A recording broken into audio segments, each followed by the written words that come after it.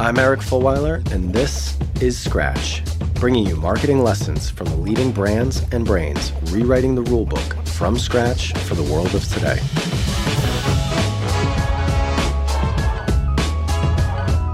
Hey everyone, if you clicked on this, you know this is a special edition of Scratch.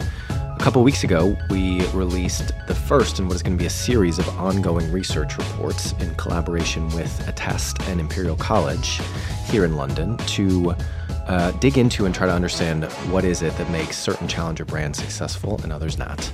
And so we released 3 reports, which we're calling Sparks. And last week, my co-founder and I, so Dubose, and Rajesh, who is the associate professor of marketing at Imperial College, who collaborated with us on the research, jumped into the studio over at my old stomping grounds at 11FS to present the findings in a live webinar. But we thought that we would also release it here on the podcast in case people didn't catch it or in case people wanted to listen to the audio-only version. I will say, it's presenting research. There's lots of charts and graphs and data points, so it is probably going to be a little bit trickier to get all of it out of just the audio recording. But if you go over to either my LinkedIn profile or the We Are Rival YouTube account, you can see the full recording on video as well. So hope you enjoy it. It's a little bit of a long one, but there's a lot of really good stuff in there. And without further ado, on to the show. Thank you so much for joining us. We are incredibly excited about what is hopefully the first of many Spark reports and webinars like this that we are going to do. So this has been part of the Rival roadmap and game plan for a while, as many of you know, because I was pretty relentless in asking for feedback and input from a lot of you as we were starting to think about how we wanted to build the research function of Rival out.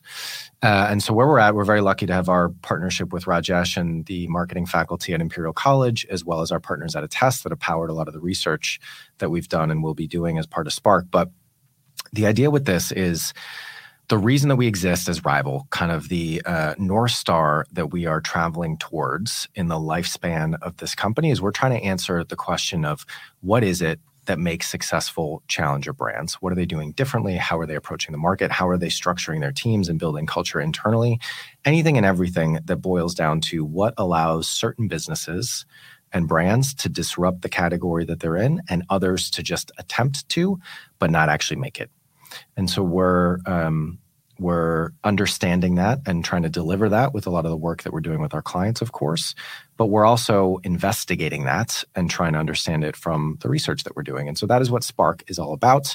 And the idea and the reason behind the name is that we're hoping that we can drop these research reports. Some of them will be big, some of them will be small. But we're hoping that they can kind of provide that spark of new ideas, new thinking for people listening, our clients, our audience, and the wider marketing industry to think and do things a little bit differently and hopefully drive challenger growth for their own business. So that's what we're about. So let me switch into the presentation for today. And we are going to be releasing this as a podcast. So if you are listening, we're going to do our best to VO the slides that we're going to be presenting. But a lot of this is based on data and research that we've done. So there are graphs and there are charts and things like that. So you might want to click over to either LinkedIn or YouTube where you'll be able to see a recording of this if you are listening. And I think for everyone who's interested in the charts you're about to see, the presentation you're about to see, that'll be made available on SlideShare after this. So look for that as a link. So don't worry about having to screen grab anything. It's all going to be available. Great.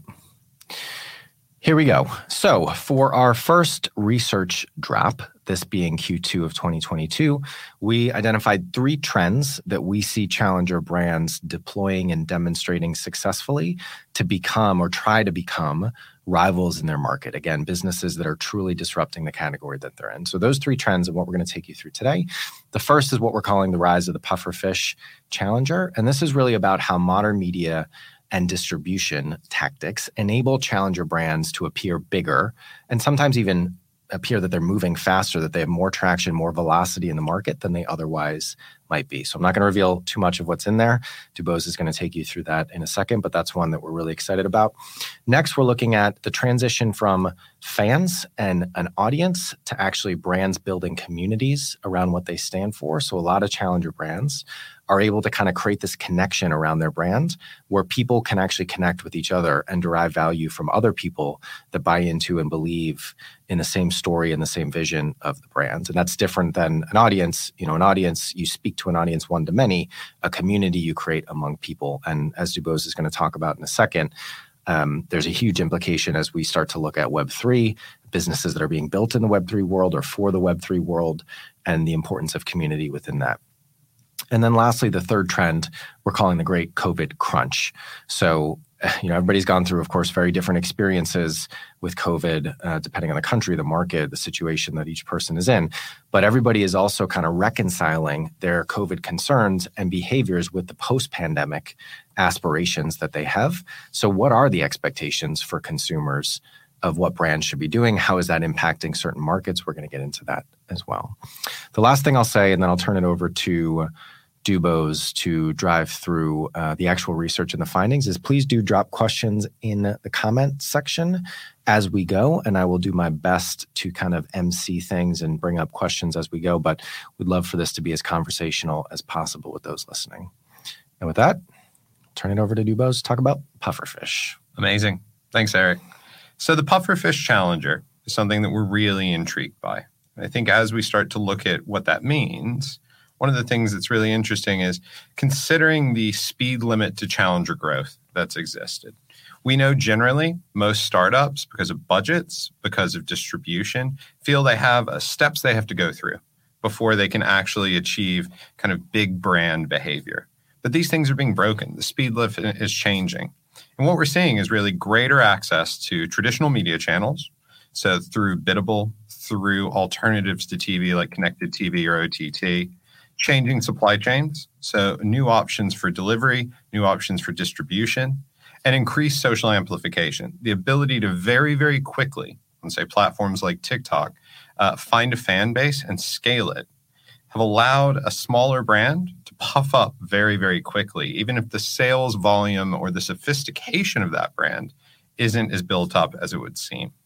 And I think this is interesting because smaller challengers have the chance to deliver outsized impact in consumers' minds by doing this, appearing more established in how they advertise, where they sell, and how consumers advocate for them. Because naturally, we are more loyal and more engaged to larger and established brands. This is actually something we wanted to test with the research that we'll go through in a moment. It was something that was very surprising to see still stands. So I think one of the interesting things with all of these is we try to consider how does it create a rival brand? And I think the interesting thing here, and what Rajesh will talk a bit more about in a moment, is signal effects. The idea that being in certain places, behaving in certain ways, signals the idea of quality, signals the idea of resource. And I think it's interesting that for a rival brand, for a challenger that wants to get out in the market and then scale, there's an opportunity here to appear closer to the throne in the market, if you will, than they might naturally be. So with that in mind, we started to look at a bit of research of how this breaks down. One of the things we wanted to initially consider was how consumers consider purchasing a product. Now, obviously, it changes category to category, sector to sector, but one of the questions we started with in our primary research across the US and the UK was asking, what are the factors that would drive you to choose a new product in a new category, kind of cutting free of the legacy of a brand? And what's interesting is it really frames the challenge that a lot of startups face. Discount and familiarity are the things that drive consumer discovery. If you're a new brand, familiarity isn't going to come quickly. So discounting is generally the way that you've had to get in there. You've had to steal share by appearing cheaper, by appearing more valuable, by going on promotion when you launch into the market. But one of the things we think is quite interesting is what if you could inflate the sense of familiarity and trust faster through the channels you're on? And that's what we're seeing. We're seeing the opportunity in new media channels, which we'll talk about a bit more in a moment, to access and tap into that level of trust and familiarity earlier on, which is going to give a lot of challenger brands a new path towards this idea of seeming established versus just doing it on price promotion as they used to have to. So it was interesting, if we consider the challenge that brands are facing, we then thought about, well, what are the channels that can help to drive that sense of trust and familiarity, giving an alternative to these pufferfish brands. And I think what's interesting across the US and the UK is obviously there are some slight differences in how we trust different media channels across countries. I won't speak to the stereotypes of Americans or Brits here, but I think one of the things that we do find is, in-store, unsurprisingly, is one of the most trusted channels. When we consider it, it was ranked on average between 4th and 5th when we give kind of 10 channels and ask people to rank them. Television becomes second, especially in the UK. In the US, there's slightly less trust of it. And then finally, the third is search. And I think what's interesting here is you have two, in-store and search, that are both channels that feel like the kind of brass tacks reality of what you have to buy. Either you're the shelf and you're being marketed to, or you're searching for information. You're trying to find guidance. Television is the interesting one here, if you think about it, because that's the one where you can push the brand out into consumers' homes. That's the one where most major brands have always been able to hold an advantage because of large TV buys. One of the things we think is quite interesting is when you think about digital video, when you think about OTT, there are opportunities to start to disrupt that. Now, one of the intriguing things that you'll see on this chart, though, is that digital video is listed out, and it still isn't as trusted as television overall, despite the idea of a fluidity for how television content lives across streaming, across catch-up TV. It is still seen as distinctly different. However, it's not that much less trusted. It is still middle of the road for the channels we looked at. It's on par with, as you'll see, social advertising there, which is technically the fourth most trusted of the channels we considered. And we think what's really interesting here is a combination of some larger buys across something like television or across digital video used correctly, combined with social advertising, is delivering more trust than one would expect for challenger brands. One of the most interesting things to consider is the flip side of that, though. Channels where particularly a lot of startups may play and dip their toes in aren't really that trusted. Digital audio and podcast, obviously the one this will be featured on aside, and direct mail are both channels that were ranked lowest when it came to trust. Now, I think this is interesting because they also have some of the lowest barriers to entry, if you will. Being able to push out direct mail or being able to buy certain podcast placements is something that a lot of different, less established brands have played in. So I think there's an interesting thing here that where you see some challengers have played, there's particularly less trust to start with. Whereas where you see some of the channels where challengers are getting more access to, there's still a level of trust despite that access being there. And that's an interesting opportunity. I think one of the most interesting things, though, is obviously people perceive channels differently. So this is what trust looks like across age in the UK, as an example. The US had a slightly less variance. I think the UK really paints an amazing picture here. So as you see, something like trust in television over on the left-hand side varies wildly based on age. 18 to 29-year-olds ranked at around 5th out of the 10 channels when forced to rank, whereas 50 plus were ranking it on average 3.5. So there's really that sense that trust in something like television does change and skews older. The flip side of that is something like social advertising. 18 to 29-year-olds were likely to put social advertising in the top 3 channels they trust. 50 plus, as one would expect, the stereotype holds true on this, that older audiences are still more distrustful of social advertising in general, putting it as one of the least trusted channels they would see. One slightly interesting kind of point to pull out here is also radio.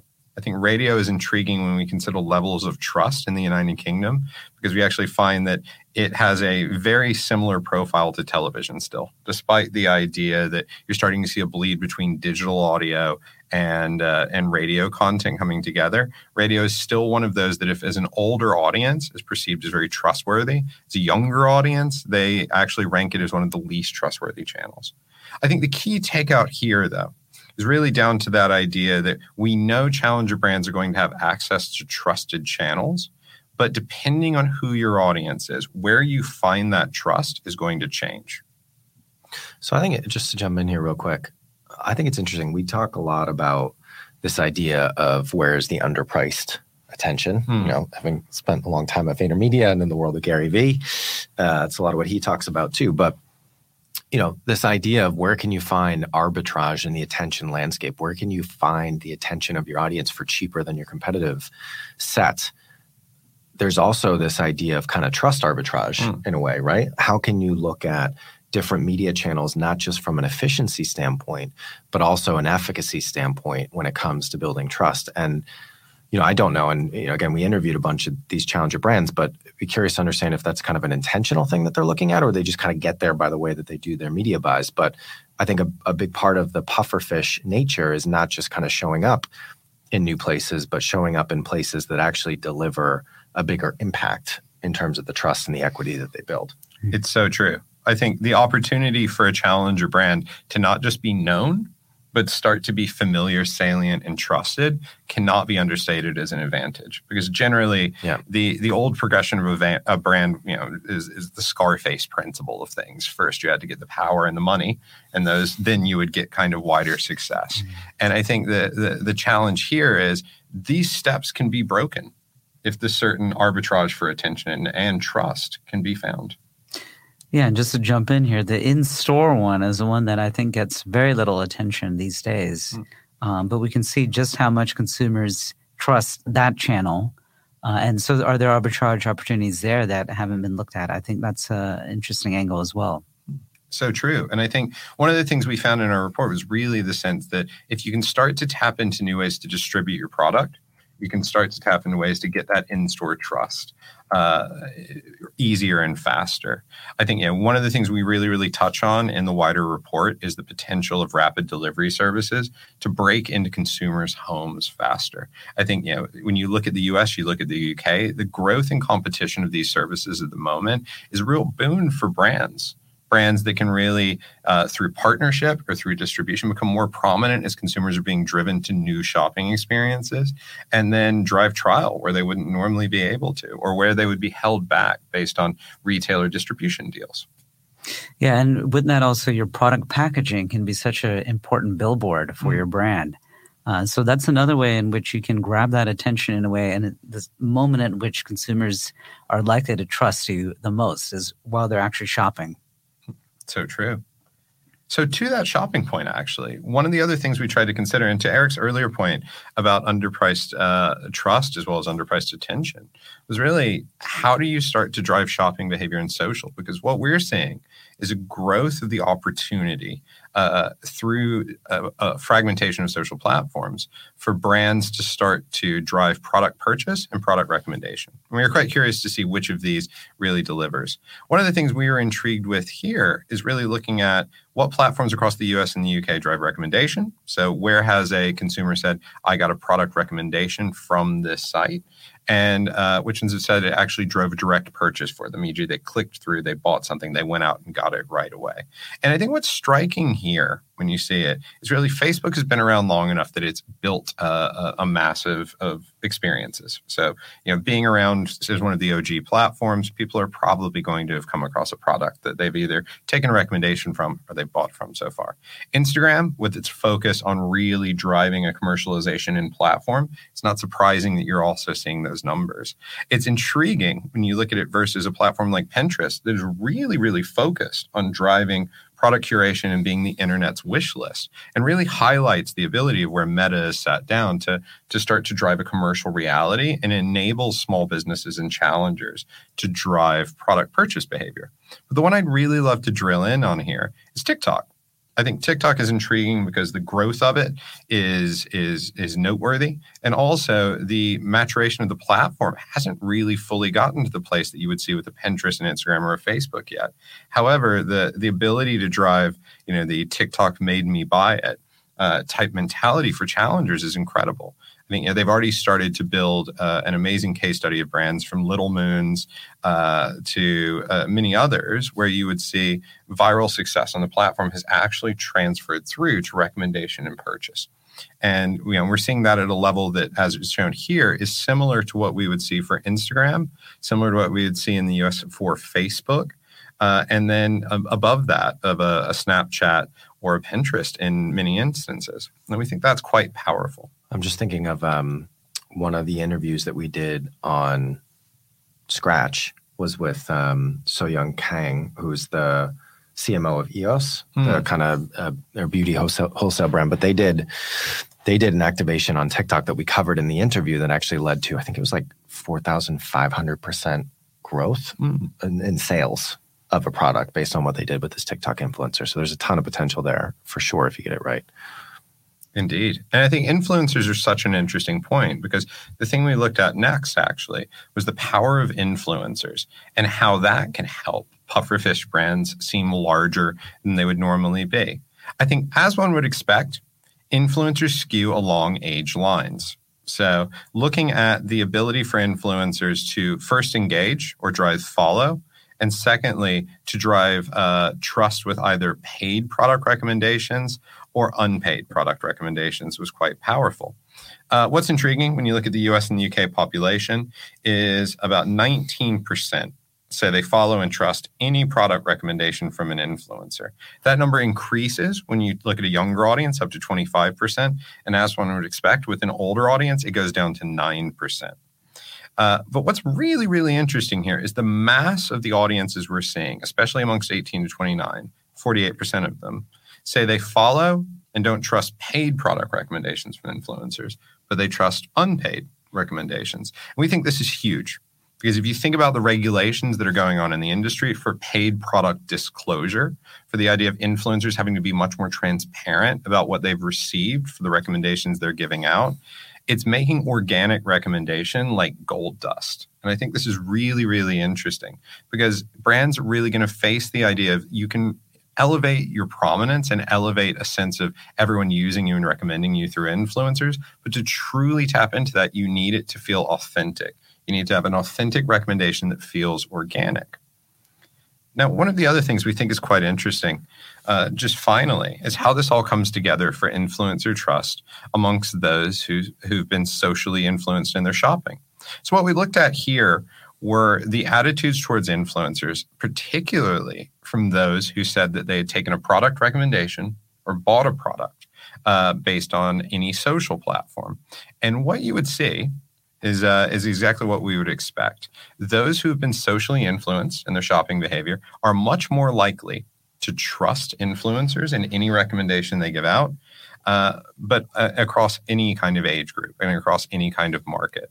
And that's something we think is really interesting because it speaks to the idea that brands have to crack an authenticity problem with influencers, but brands also can use wider social activity, wider engagement to make the influencers they've pulled into their orbit work harder to be more believable. A holistic plan on how to puff up as a challenger brand is the thing that is going to make every part of the pufferfish arsenal work harder.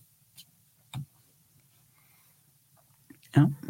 Well, DuBose, I wanted to add in a little bit more spice on that, on the consumer psychology for pufferfish challengers. And really what I wanted to talk about here is why to do this. Why should we puff up? And understanding the psychology of that for consumers, I think really motivates this point about, for example, going after that attention in the areas where there are arbitrage opportunities and how to really build out that way. So a few things I wanted to mention. One is what DuBose mentioned earlier, this idea of signal effects of advertising. So this is a well-known finding from 40, 50 years ago about especially TV advertising, which is that when people view a television advert, they form an inference. They say, why did this brand advertise? And they think, well, if they've paid a lot of money for the advertisement, if they're on a network that's expensive, then that brand must really believe in their product. They must be really confident in what they're selling. And that then translates into the consumer also gaining confidence in what's being sold. So we think about why is that so important for a challenger, especially in those early days where you don't have that kind of audience, you don't have that kind of loyalty.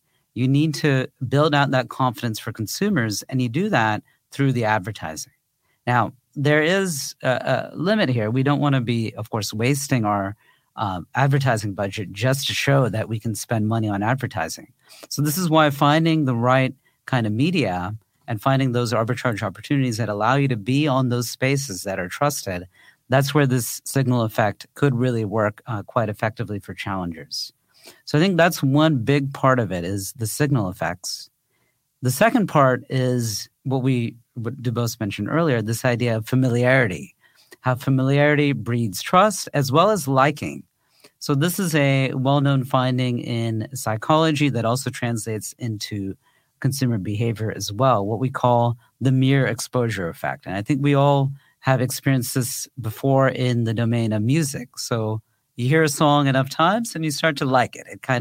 It becomes more fluent for you to process that. And then you start to say, oh, well, that's actually pretty good.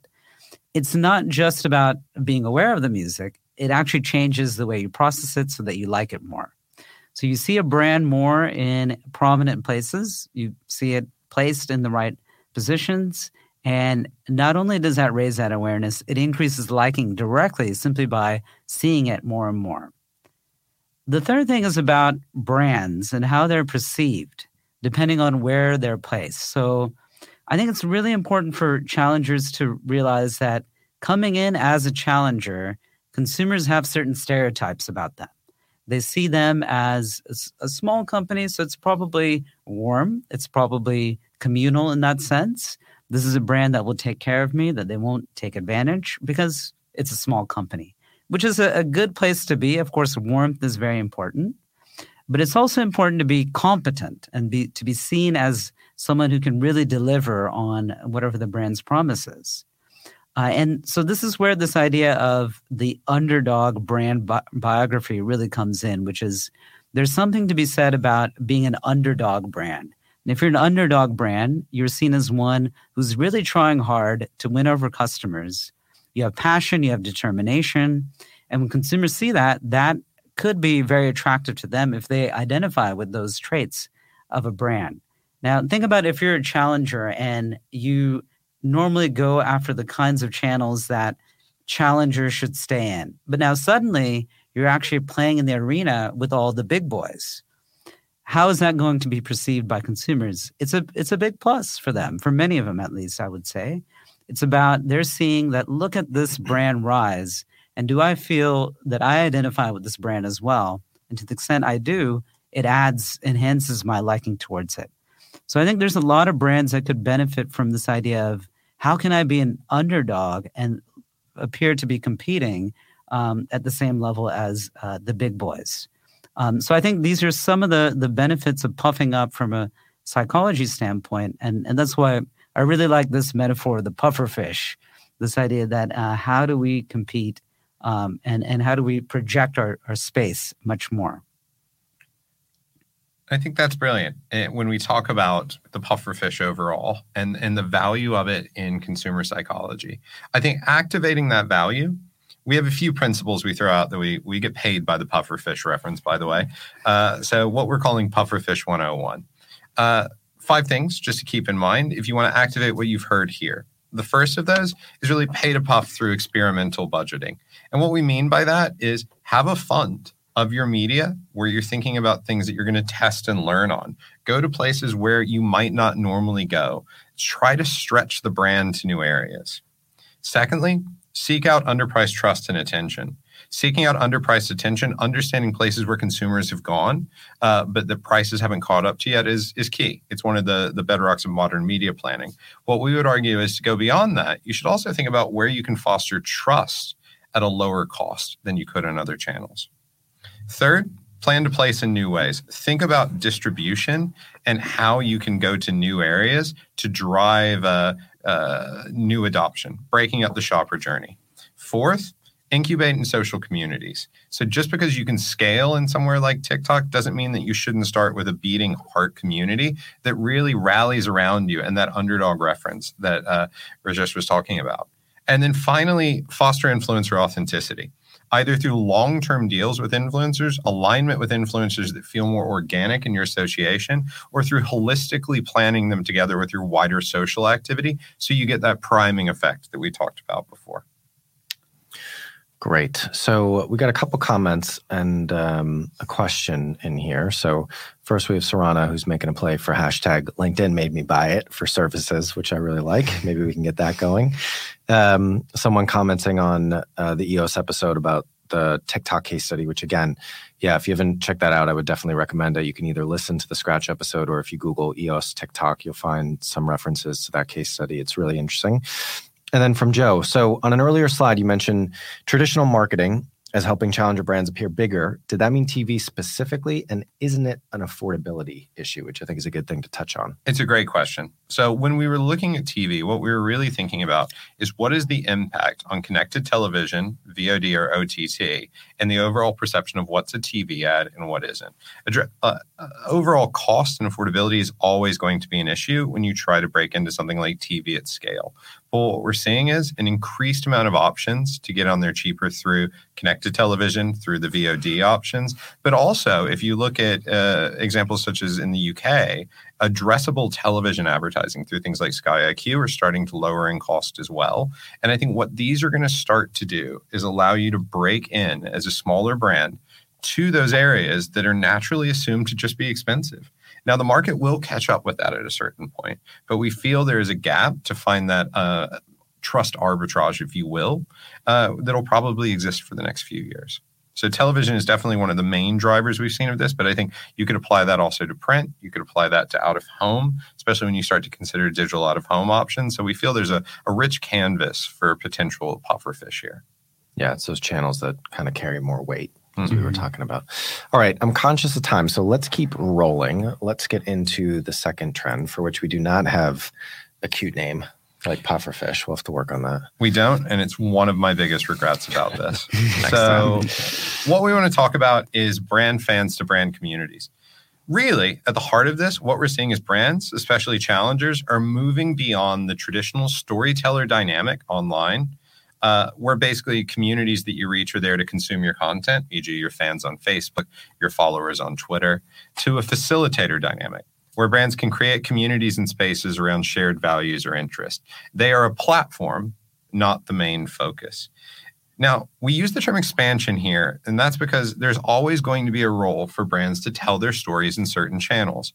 But we just feel there's an expansion in roles to where you can also think about specifically with the growth of Web3, with the growth of wider digital channels, to start to think about how you can become a facilitator as well. And we feel there's a lot of forces that are accelerating this in the marketing landscape, from an increase in the importance of first-party data and owning more of the experience, through to platform innovations that we looked at, such as Discord or the metaverse. And we think it's interesting because community has always powered challengers. And we think rival brands, those that grow to really rival the way things are done in the category, grow because they build and leverage brand digitally. And I think when you think about how to build a brand and community, that's going to impact not just how you go to market in trying to find owned and rented audiences, but it's also going to come to how you build the brand in general. How do you give something that people want to pick up and run with? So if we think about this in general, one of the things we found here, which I think, looking at it in hindsight, is a bit the sky is blue, but it's always good to look outside and check, which is most people feel likely to follow brands online. Now, it doesn't mean they like it, but it does mean they know it's part of the online experience. The majority of people felt like they were likely to engage with brands in social media, seeing it as a part of being online. Now, what we think is interesting about this, though, is what that looks like per platform. So what we have here is the percentage of US and UK social media brand followers, those that said it was in any way likely they would follow a brand online. And I think what's interesting is there are still platforms where brands are going to be surprising if you see them. LinkedIn being one of them, but also Reddit, Twitch. These are intriguing. Twitch being 52% don't use the platform, but then when you look at it, 13% say it's very unlikely they would engage with the brand on it. There's 16% saying it's somewhat unlikely. This is interesting because these are tighter knit communities. The other thing I'd pull out is thinking about Facebook, Instagram, and TikTok. I think one of the intriguing things is Facebook and Instagram have been around long enough. It has seen part and parcel that brands are going to attempt to speak to you there. But when we think of platforms such as TikTok or even Pinterest in this instance, you start to see that there's not an even expectation of brand engagement. TikTok actually has a 23% believe it's very likely that they're going to run into a brand there. That's quite surprising when you look at some of the other platforms that have also grown over the last 4 to 5 years, say a Pinterest or a Snapchat. It's at 15% that that's very likely. So once again, as we talked about in the previous slide, it really highlights the interesting perspective of TikTok as one where brands can play more freely and quickly than you would normally expect in a lot of platforms that haven't really built up that brand expectation. I really think that number is going to go up. I mean, to be honest, a lot of this stuff when it comes to new social platforms, or as we start to talk about Web3 and what that means for brands, like history repeats itself. A lot of this stuff is the same cycles all over again. I think back to 2008, 2009, the conversations were, one, is this social media thing, like, is this real? Is this going to matter? And then, well, why would a brand ever be on Facebook? That's for college kids. Why would a brand ever be on Instagram? That's for people posting pictures. And so I think particularly with TikTok, there's been a lot of those conversations over the last 12 months. Well, is it a thing? Now I think we're past that point. Should brands be on it? But I think the trickier thing with TikTok is a lot of the brands that you see on that platform, they're kind of taking the Facebook, Instagram approach, and in some cases, even just the content and putting it on TikTok. And it just doesn't work that well. It's a completely different channel. It's a completely different culture. The type of content that does well is completely different on it. So with all this stuff, I think there's opportunity, but it comes down to how well and how good the content is that you put out there. Shout out to Duolingo on TikTok, which is one of my favorite TikTok accounts in like overall, not just branded TikTok accounts. If you haven't checked it out yet, you're welcome. I spend more time watching them on TikTok than I do learning Spanish and Duolingo. Yeah. So it might be a problem for their business at some point. But I think to that point, one of the things, if we really drill down into this data on the next slide, it is down to the idea that net engagement amongst users really highlights that, I think to Eric's point, TikTok is in a league that's starting to come closer to Facebook and Instagram than it is some of the other platforms it's competing with. So what we look at here is really the overall net score, whether you're likely or unlikely to expect a brand to be on these platforms. And obviously, Facebook and Instagram in both the US and the UK have very strong brand presences, as we talked about before. But specifically in the US, when you drill down on TikTok, it is 40% net likely that users expect to see a brand there, 21% net likely in the UK. The only platforms that have a higher range than this are Facebook and Instagram. This is huge. And when you look at some of the platforms that don't expect net engagement, especially in the UK, LinkedIn, Reddit, and Twitch. These are ones where they're seen as much cleaner and freer of brands. Snapchat is an interesting one, given some of the advancements they've made to try to give a stronger brand toolkit and reach over the last few years. But you start to see they found much more traction in the US on this than the UK. So one of the things this made us think about, especially when we consider Web3, is especially on platforms that are a bit more insular, those Twitches of the world, the Reddits of the world, what role can a brand play? And I think this is where we went back to the idea of brand less as the focus and more as the community creator. Because the value that is going to come through, especially when we think about emerging platforms in Web3, is curating and creating experiences. We've already seen it with Nike and other brands on Roblox. We're seeing it through activations on Decentraland, through NFT-based activations where you try to foster more of a community, through Discord is the hub of all of these in Web3, where really Discord branded communities, be it the Gucci Vault, be it what Taco Bell, TikTok, Slim Jim are doing, it's intriguing that they're not the ones logging on every day to post to people. They're on every day to join conversations that people are having, sparking different points that people want to engage with. So when we think about engagement with brands overall in Web3, one of the things that's incredibly intriguing is the power of gaming and crypto. These are the things where people naturally already expect brands. So as you see here, especially amongst awareness of it, you start to get more awareness of things like Fortnite, Roblox, and cryptocurrency. This is expected because I think a lot of brands have flirted with the idea of cryptocurrency, NFTs. They've started to, even if you haven't bought into engagement with the project, you've heard that someone's done something. But the thing I really want to delve in on here quickly is just the idea of when you're talking about building a branded community in the metaverse, which is something we should probably make a swear jar for. It's down to the idea that the metaverse at the moment for consumers means Fortnite and Roblox. Like at the end of the day, we included Second Life in this just because I really wanted to see if anyone remembered it. And at the end of the day, gaming is how people are seeing a lot of metaversal activations. And I think that's not surprising because gaming is naturally always going to be a space that forces brands to provide value and foster community. two things that we think are really key when we start talking about Web3. Now, it's worth talking about really quickly that attention is not created equal. So when you look at search activity around Web3 terms like cryptocurrency, the metaverse, NFT, I've included baking bread here as my coronavirus example. So imagine how many people Googled that back in 2020. Now look at the volumes of everything else that are well above it. I think one of the things that's always worth keeping in mind is attention is not static. And attention is what you need to drive communities to capture and scale them. And what you're going to see is a shift, as we've already seen, from things like cryptocurrency through consumer interest in the metaverse, through to things like NFTs. And these are naturally declining at the moment. Now, that doesn't mean they're going away. It just means as things emerge and there's a lot of cultural conversation around them, there's naturally a lower barrier to engagement. And what we're going to find is, I think, brands that go into Web3 properties and provide a value that can counteract declining attention are going to succeed. The ones that naturally think line always goes up are going to be the ones that aren't investing their activity in the proper way. So finally, to that point, one of the things we tried to think about are what sectors hold the highest community appeal when we talk about things like communities or virtual goods. So we asked consumers in the US and the UK, what sectors would you be most likely to engage with if it becomes a Discord, virtual space, or an NFT project? We also included forums, just because I feel that's one of those things that naturally is timeless. And what we found is that literally food and drink brands, entertainment, fashion, and beauty, the things that have more frequent everyday appeal are the ones that are more likely to be able to foster community. It's back to that idea that points of interaction, frequency of interaction is going to breed a familiarity that is going to allow them to have a head start when we talk about Web3 projects. Now, that doesn't mean to say that finance, automotive, charity, and luxury, the four that were lowest ranked to be immediate ones that people wanted to join, don't win at this.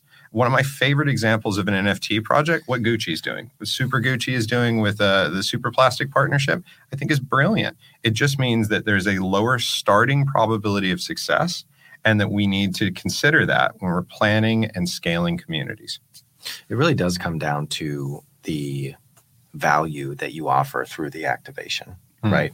Of course, there's going to be correlation, across these categories like we're seeing in this graph here. But if you could pull these apart and either look at challengers within the space versus incumbents within the space, for example, finance brands, obviously a very broad bucket, something like Monzo, people are going to be probably much more keen to kind of get involved in the community that they're building versus a traditional legacy bank. And then also, like you said, Gucci being an incumbent, but they're doing something interesting that adds value. And so people will find that appealing. But it really comes down to that at the end of the day. But to your point, it is important to understand kind of the default expectation of the category that you're in. Indeed.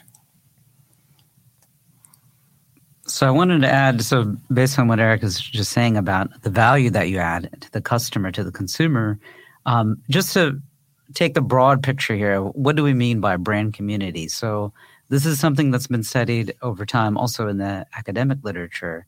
And we think about the relationships that a customer has. Of course, the customer-to-customer relationship is the key point here with brand community.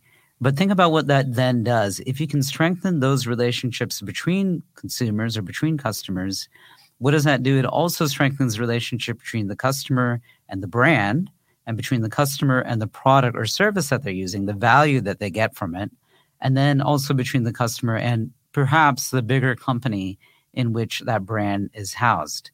And so we can see those kinds of examples that came through would say, for example, with gaming, how if you engage with a brand in a game, how that strengthens that relationship within the game, strengthens that brand perception, and also gets that consumer much more likely to use that product or service down the line. So that's one view at it, is that it's much bigger than just that customer-to-customer relationship, but what it does overall.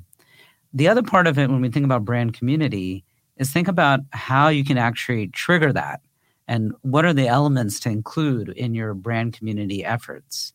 When we think about brand community, it includes the rituals that consumers have with each other, their social interactions, and their shared beliefs.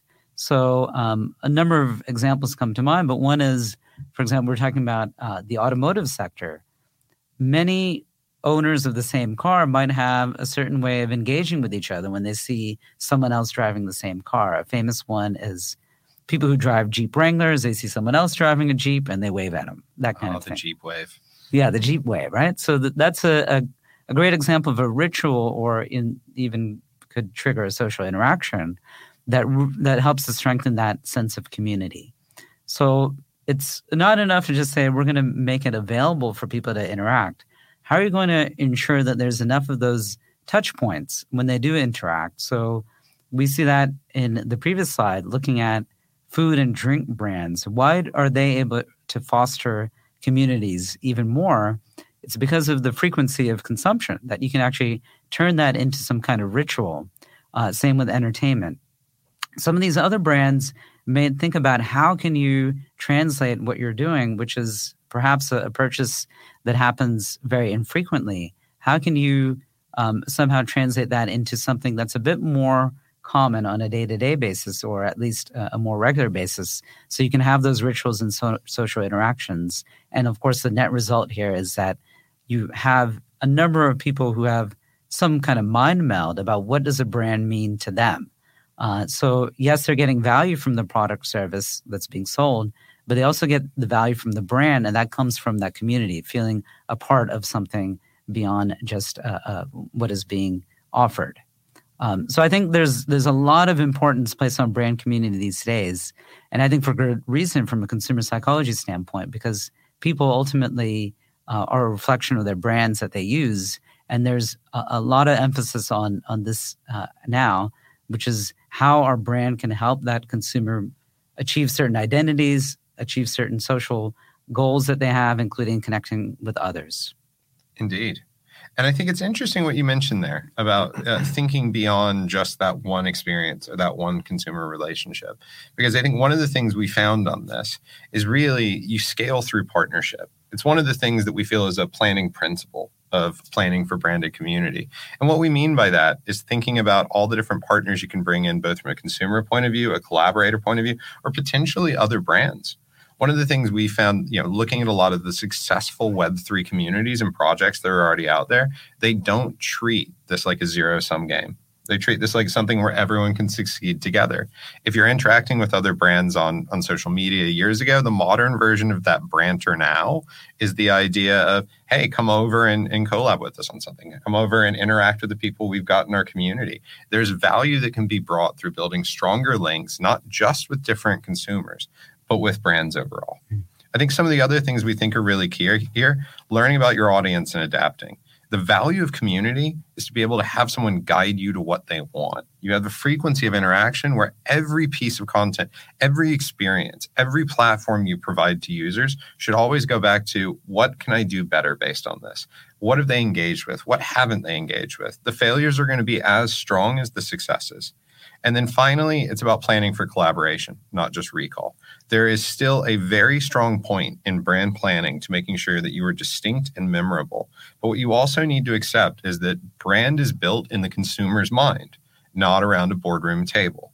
So I think making sure you're the Lego kit of brand perception, giving the instructions on how you want to kind of be constructed in the consumer's mind, and not the kind of fragile model, if you will, to use a very weird hobby metaphor, is probably one of the ways we need to consider how we brand plan in an age of branded community.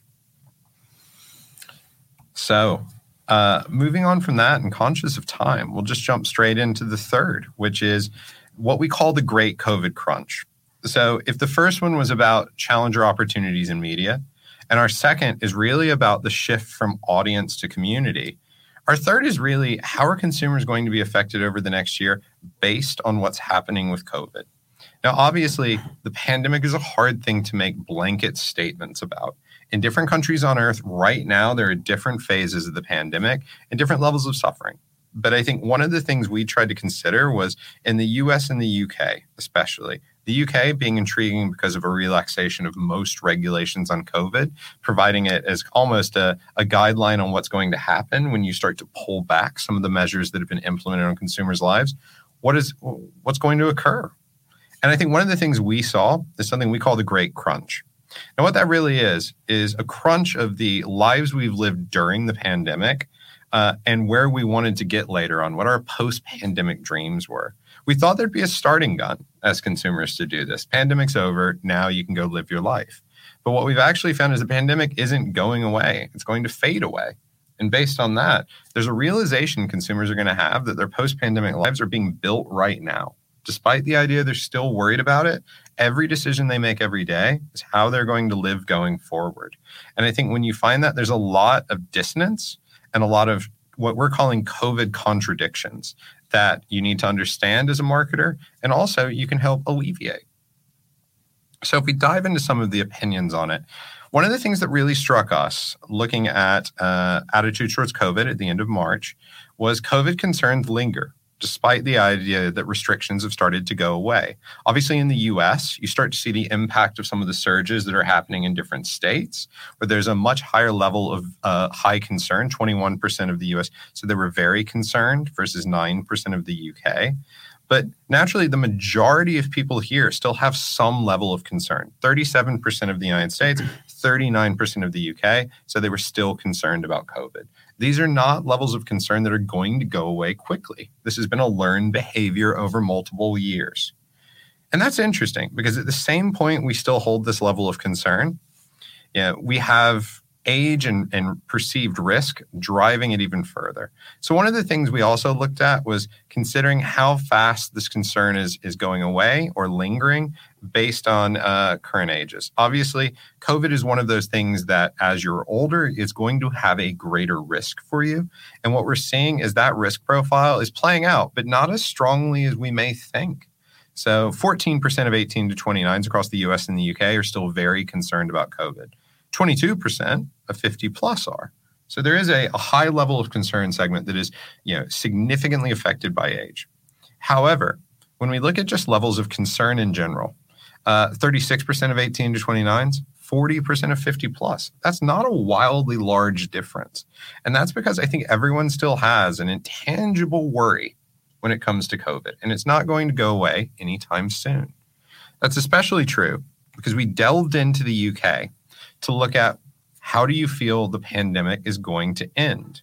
So what we've seen here is that most people, when asked, say the pandemic is either going to always be with us, it won't end, or that the end is a little further away than expected. You do have around 14% of 18 to 29s, 11% of 50 plus that believe it's already over. Like we're just through it, that's it now. But the majority of people are living in a world where we're still waiting for the end of COVID, despite the idea we're having to return to work, despite the idea that we're starting to travel without mask again. And that is a level of dissonance that's interesting to think about when it goes how brands can play a role in a post-pandemic life. One of the things that we also looked at was what was the impact of COVID on various aspects of people's lives. Now, one of the surprising things here, when asked if your current situation across finance, social life, personal fitness and health, daily diet was better, worse, or the same than during the pandemic, a large amount of people in most segments actually said it's just the same. Family relationships, employment, daily routine, and daily diet, the majority of people in both countries said actually it is the same as it was before. What you start to see, though, across personal financial situation, social life, and personal fitness, the things that would be most affected by the lockdown 2 years ago, is that there is a market amount of people, 40% for personal finance, 36% for social life, 33% for personal health, who have said they've been negatively affected because of the pandemic. There's also a group that said they're better off, but I think for that, it's more of a personal situation.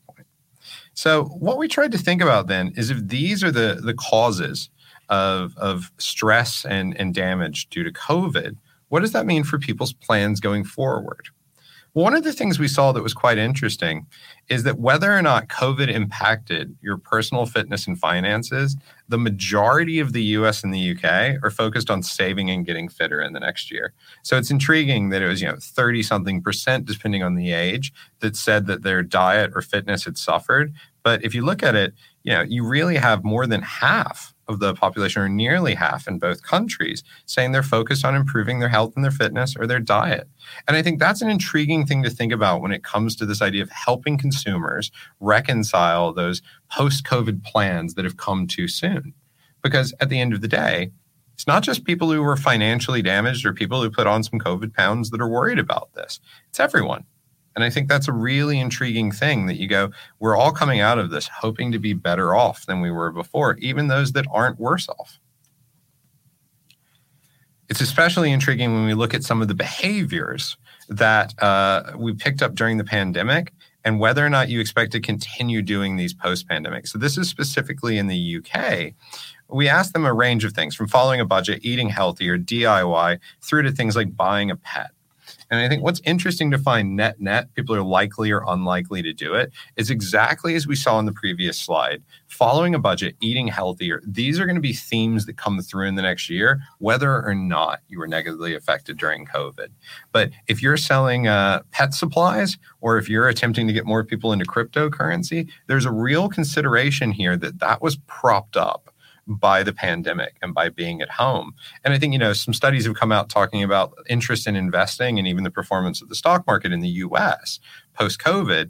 And I think it's an interesting point that, financially, we've turned a corner on certain behaviors that are going to have to find new roles in people's lives. It is not a good time to be trying to get people to adopt dogs. That's what I would say. The pandemic lockdown has gone on that one. And I think one of the other interesting things when we think about COVID contradictions is really down to the idea that, fine, we want to get healthier. We want to save money. We also want to travel more. Some of us want to change jobs. Good luck doing all of those at the same time. And I think this balancing act post-COVID is going to be where brands have an opportunity to come in and start to ease the contradictions that are there. We'll give you money advice so you can travel and feel like you're saving more. We'll help you find a better way to do your job or a new job, but you can still feel financially secure. It's interesting that both in the US and the UK, 24% of the population want to travel and they want to save more at the same time. 12% actually want to quit their job and also save more. So, these are things where there are going to be challenges that are going to be very hard to reconcile on their own. And resolving these COVID contradictions for people is where in our research we saw quite a big opportunity for brands going forward. One thing when we talk about work, just on this slide that we think is quite interesting, is I think it's worth pointing out that we've talked a lot about the Great Resignation in the last few years. And I think what our data has shown in the UK is that it's true. A large amount of people relative to before did leave or change their job due to the pandemic. 17% of 18 to 29s, 7% of 50 plus later in their careers did. Those numbers are going to be larger than what existed before.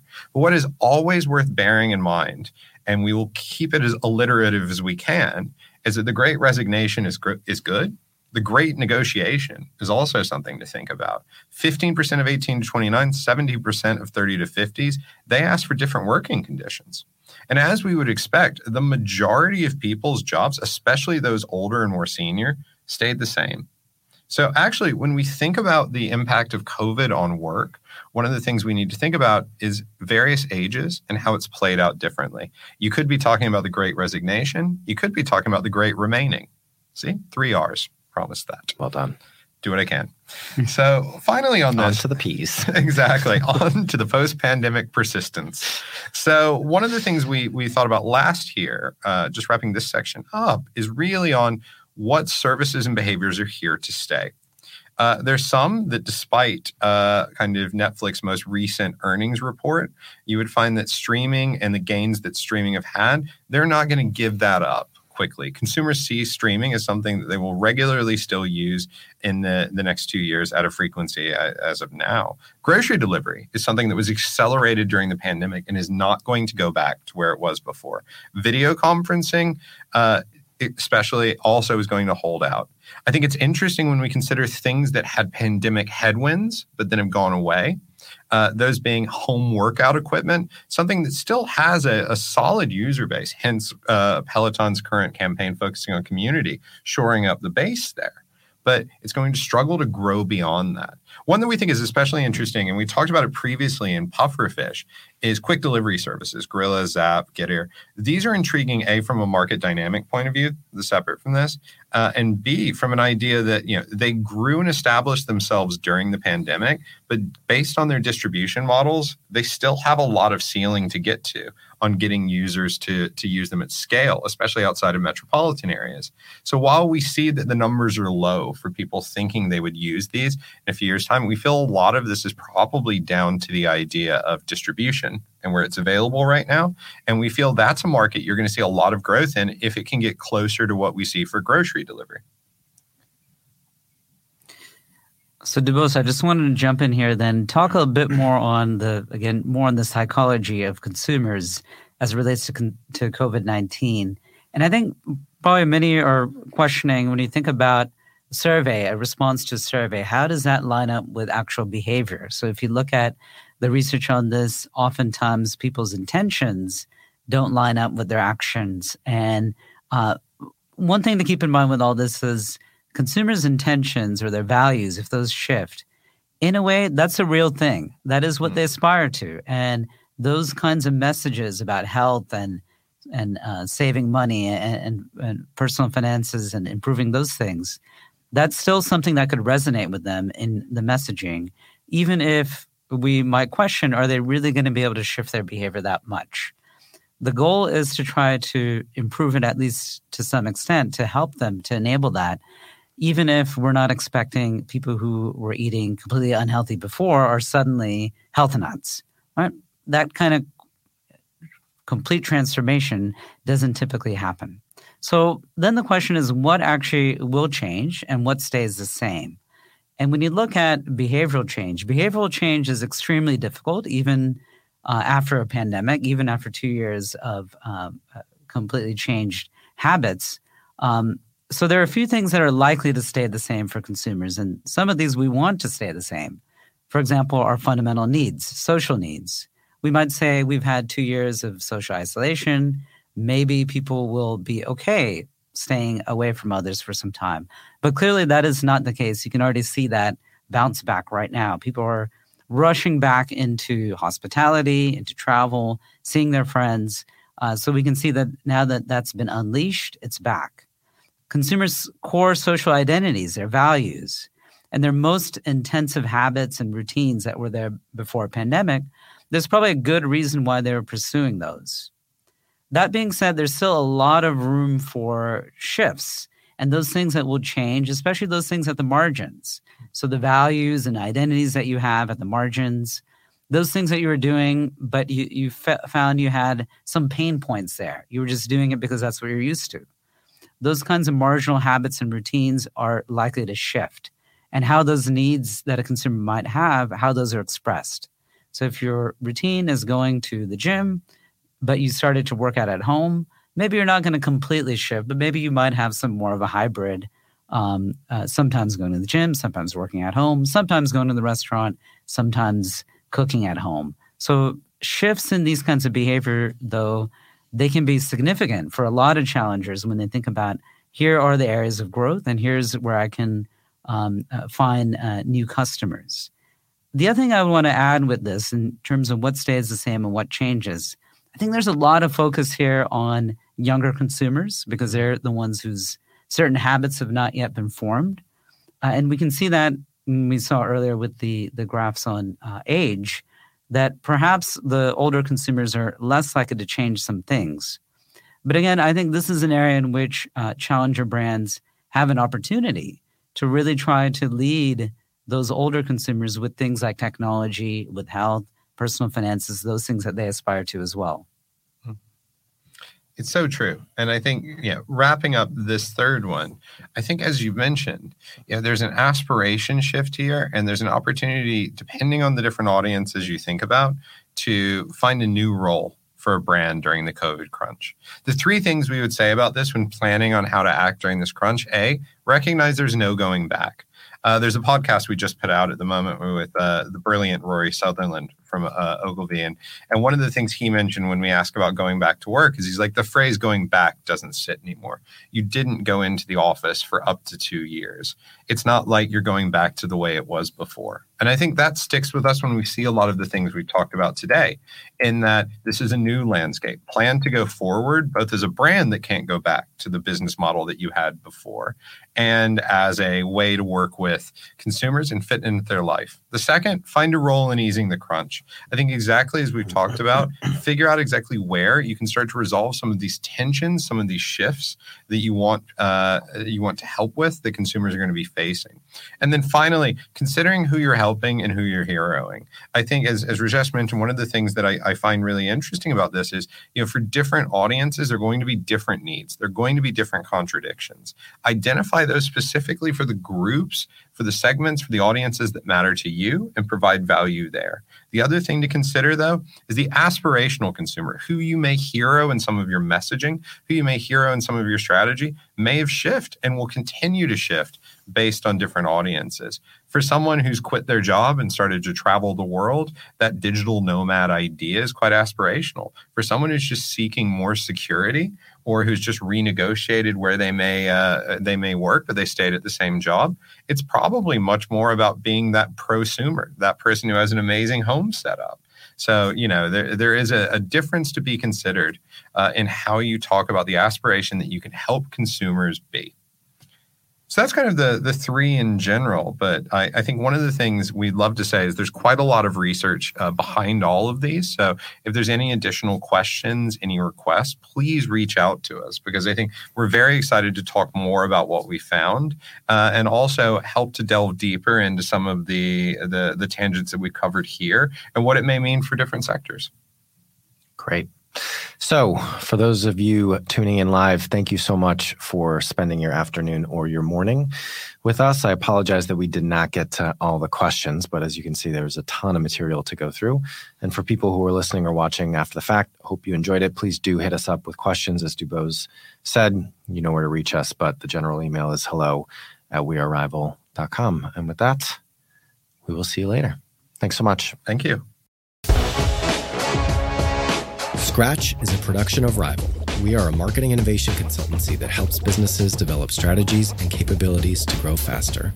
If you want to learn more about us, check out wearerival.com. If you want to connect with me, email me at eric@wearerival.com or find me on LinkedIn.